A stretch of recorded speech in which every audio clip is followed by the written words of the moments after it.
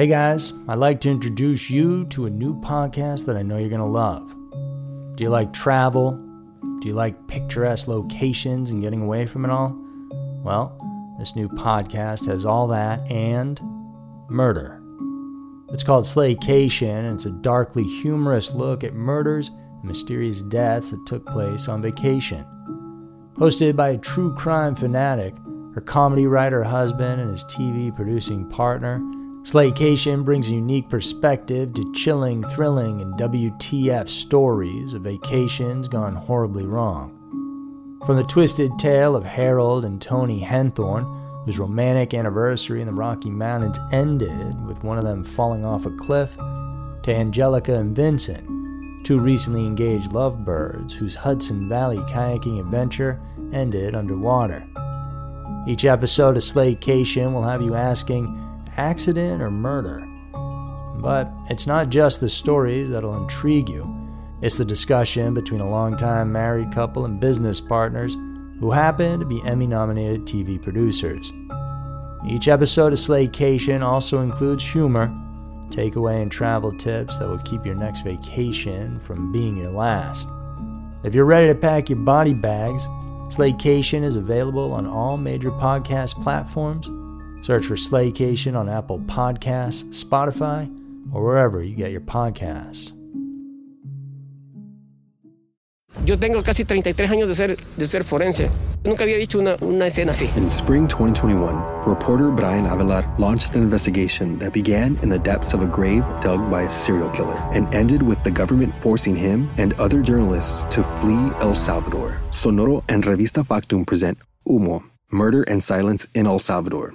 The story behind a country where the truth and its citizens' rights are buried under the weight of power. Señor Ministro, ¿dónde está Karen y Eduardo Guerrero? ¿Dónde están mis hijos? Listen to Humo, Murder and Silence in El Salvador, wherever you get your podcasts. Welcome to Twisted News. I'm Andrew, and today we have two different stories about people who've gone missing recently. The first is a bizarre one about a boy who was missing for 8 years, only as it turns out he wasn't actually missing at all. The second tale is about two missing prisoners who are believed to be out there somewhere, and maybe you could help find them and bring them to justice. Get ready for Scary Mysteries Twisted News. Number 1. Boy missing for 8 years was never missing.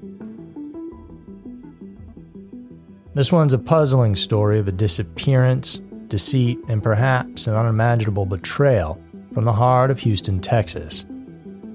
This is the 8-year saga of Rudolph Rudy Farias, whose bewildering case has recently taken an unexpected turn. Back in March of 2015, then 17-year-old Rudy seemingly vanished without a trace. His mother, Janie Santana, maintained that her son disappeared while walking his dogs through their Houston neighborhood. The incident, of course, stirred the community, and for 8 years, questions lingered about what exactly could have happened to the teen. The memory of Rudy's disappearance never fully fading from anyone's mind. But just a few weeks ago, on July 3rd, the Texas Center for the Missing announced that Rudy had been located, found alive, but in shocking condition. He was discovered outside a church, unresponsive and covered in cuts and bruises. Santana, believing her son had endured unimaginable abuse, announced his discovery to ABC 13 and The Nation, adding that Rudy was too traumatized to communicate at the time and that she'd like it if people respected their privacy. But in an unexpected twist of events just days after this announcement, the Houston PD held a press conference where they made a startling declaration.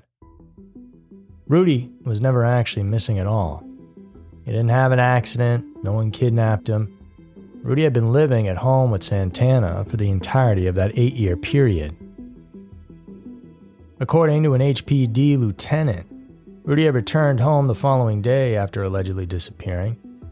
The police say that Santana perpetrated the charade, insisting Rudy was still missing, even providing fictitious names and birth dates during their interactions with authorities. This web of deceit appears to have ensnared even more people, as Santana raised over $2,000 on GoFundMe, claiming her son was still lost. The platform, though, has since banned her and removed the fundraiser. But many questions still swirl around this perplexing case, which is still ongoing. Neighbors have come forward, offering contradictory accounts. Some claim they saw Rudy in the neighborhood over the years, while others insisted they hadn't seen him since his supposed disappearance. One neighbor, Keisha Ross, even recounted times when Rudy, whom she knew as Dolph, would visit her garage, mingle with her family, or visit the park by himself. However, Santana dismissed these claims, stating that the man the neighbors had seen was not Rudy, but her nephew, even providing a photograph as proof. So it appears as though she can't let go of the idea that her son was missing, which is strange to say the least. Rudy's aunt, Pauline Sanchez, says that the now 25-year-old doesn't want to see his mother. Quinnell X, a Houston activist, even claimed that Rudy told him about enduring years of abuse from his mom, though this is a claim that police have disputed. It's a story that confounds at every turn, one where the supposed victim and villain live under the same roof. As of now, it remains unclear if criminal charges will be pressed against Santana, and the Houston PD urges the public to respect the ongoing investigation. Meanwhile, the supposedly found Rudy Farias is recovering, living with a friend and avoiding contact with his mom altogether. And how exactly he got all the cuts and bruises and why he was found outside that church is unknown. It appears, though, to be a story of Munchausen by proxy, mixed with a little bit of greed. Number 2. Prisoners at large on both coasts. Law enforcement officials are currently engaged in a manhunt for 2 violent criminals. The first one escaped from the Warren County Jail in Pennsylvania. Here, 34-year-old inmate Michael Burham, who has a violent past, managed to break out, and it wasn't just any ordinary jailbreak. Burham, a known survivalist, used his experience to climb on top of some exercise equipment outside in order to reach the prison roof. From there, he moved across to a spot where he could descend to the ground that was beyond the fence using bed sheets that were tied together. And what's more is, he had already led the police on a multi-state manhunt once before, after being suspected of a murder back in May. The Warren County Jail, situated in the northern part of the state near Jamestown, New York, is sitting right next to the expansive Allegheny National Forest, a vast wilderness with dense trees. Michael Burham, having had military training and being a survivalist, could potentially live off the land for some time without much of a problem, and the issue then becomes locating him. Police have discovered campsites and small stockpiles of supplies, which they believe the man could be using to survive. But he's on the move, and authorities are now concerned that Burham may have acquired a weapon and could be getting help from unknown individuals. Now over the West Coast in California, in the early morning hours of July 9th, news broke out about another violent criminal who had managed to escape. Eric Abril, a 35-year-old inmate who faces murder, attempted murder, and kidnapping charges, slipped away from Sutter Roseville Medical Center, which sits just north of Sacramento. Despite being under 24-hour armed guard, Abril, barefoot and desperate, managed to escape authorities around 3 a.m. He'd been brought in for an unspecified medical condition, but he seized an opportunity and managed to make a run for it. His escape wasn't without a confrontation. Placer County Sheriff Wayne Wu says there was a brief foot pursuit with a deputy who was on scene. Unfortunately, Abril was still able to escape. He's known to be dangerous and unpredictable, having taken 2 hostages and shooting both during an April confrontation. He also allegedly shot a California Highway Patrol officer. 2 different coasts, 2 dangerous men on the run.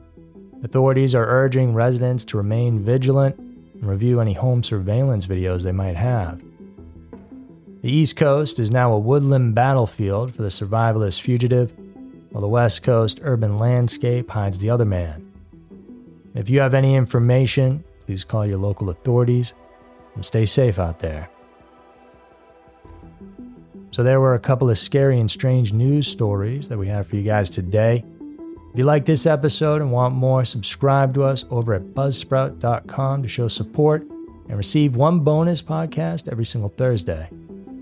Link is in the description. Cancel anytime with no commitment. Your support is what keeps us going, and it's appreciated. Thanks for tuning in today. I'll see you guys soon.